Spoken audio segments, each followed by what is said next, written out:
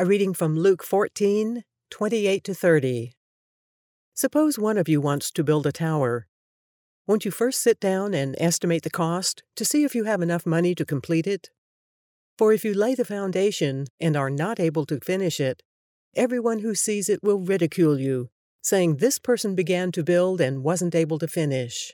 We live in a market-driven society today, so it's no surprise that we feel the urge to sell Christianity in the marketplace of all these competing ideas and ideologies.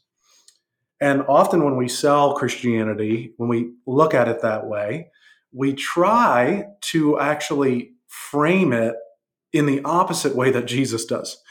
We're salesmen, so we try to sell it as this low cost, low risk thing. But that's not what Jesus does. Here in Luke chapter 14, actually, he kind of says the opposite, that this is going to cost you everything. And so in discipleship, I'm mindful of this, especially as the pastor of discipleship at our church. You know, when people ask me about becoming a Christian and following Jesus, I don't want to sell it.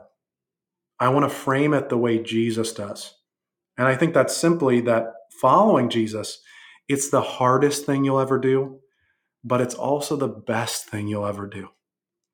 I talk about this with soldiers all the time in the Army. The Army's obsessed with physical training and physical fitness, as it should be, because soldiers need to be in shape for their job.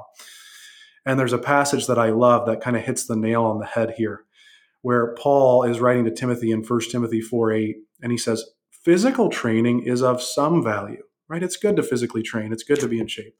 But godliness is of eternal value, for its promise holds true not only in this life, but the life to come. And I say to soldiers, it's great that you're in shape. It's wonderful that you like to work out. But when you seek Jesus, you actually get double the return on investment. Because when you're godly, not only do you live a more joyful life here and now, but you get to experience that as well in eternity. Don't you want double the return on investment now? So I was thinking while you were speaking of the title of today's passage. I wrote down as perseverance, and I think that one of my characteristics as a human being, as a person, is perseverance. I start something, I like to finish it. Mm-hmm. And I'm thinking of the very thing we're doing here today comes out of an event that happened many years ago in 1991, February 13th, when I discovered a lectionary. Now, up until that point, a lectionary is essentially a daily reading program, kind of. In this case, it was in the Episcopal Prayer Book, the Book of Common Prayer, in a 2-year cycle. But up until then, from the time I actually bought a Bible in 1987, I was struggling because I would read in the New Testament and read in the Old Testament. I didn't know what I was reading. I didn't know what it was. I had no orientation. I had nothing to kind of, this is the rock I'm going to build on. It just couldn't happen. And so I was sort of aimlessly or purposelessly just absorbing scripture to the best of my ability, but I wasn't really getting anywhere. And then I discovered this lectionary. And it was the perfect thing for me because my nature is perseverance.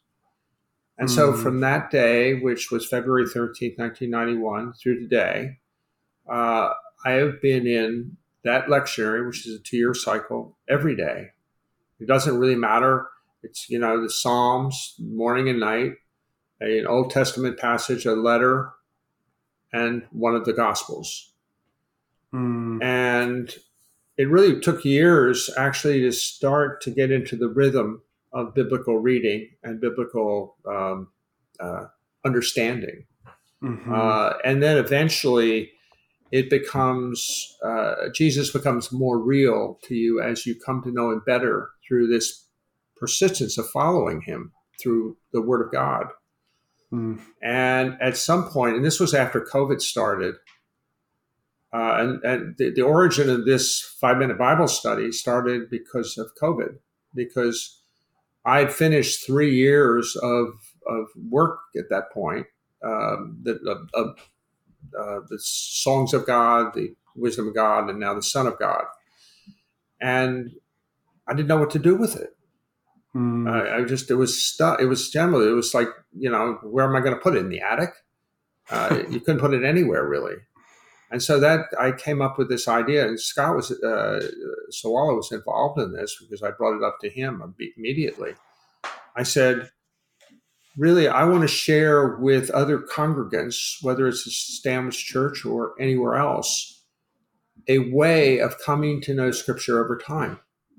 And absorbing it in such a way that you actually become part of the story that you're reading about. You're in the story.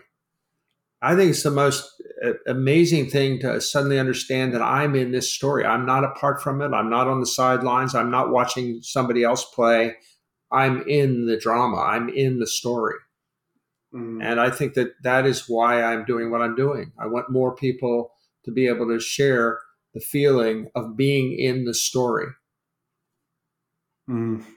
Yeah, I love how Eugene Peterson describes the dynamic I think that you felt and you still feel in his definition of discipleship. He calls discipleship this: a long obedience in the same direction. Love it.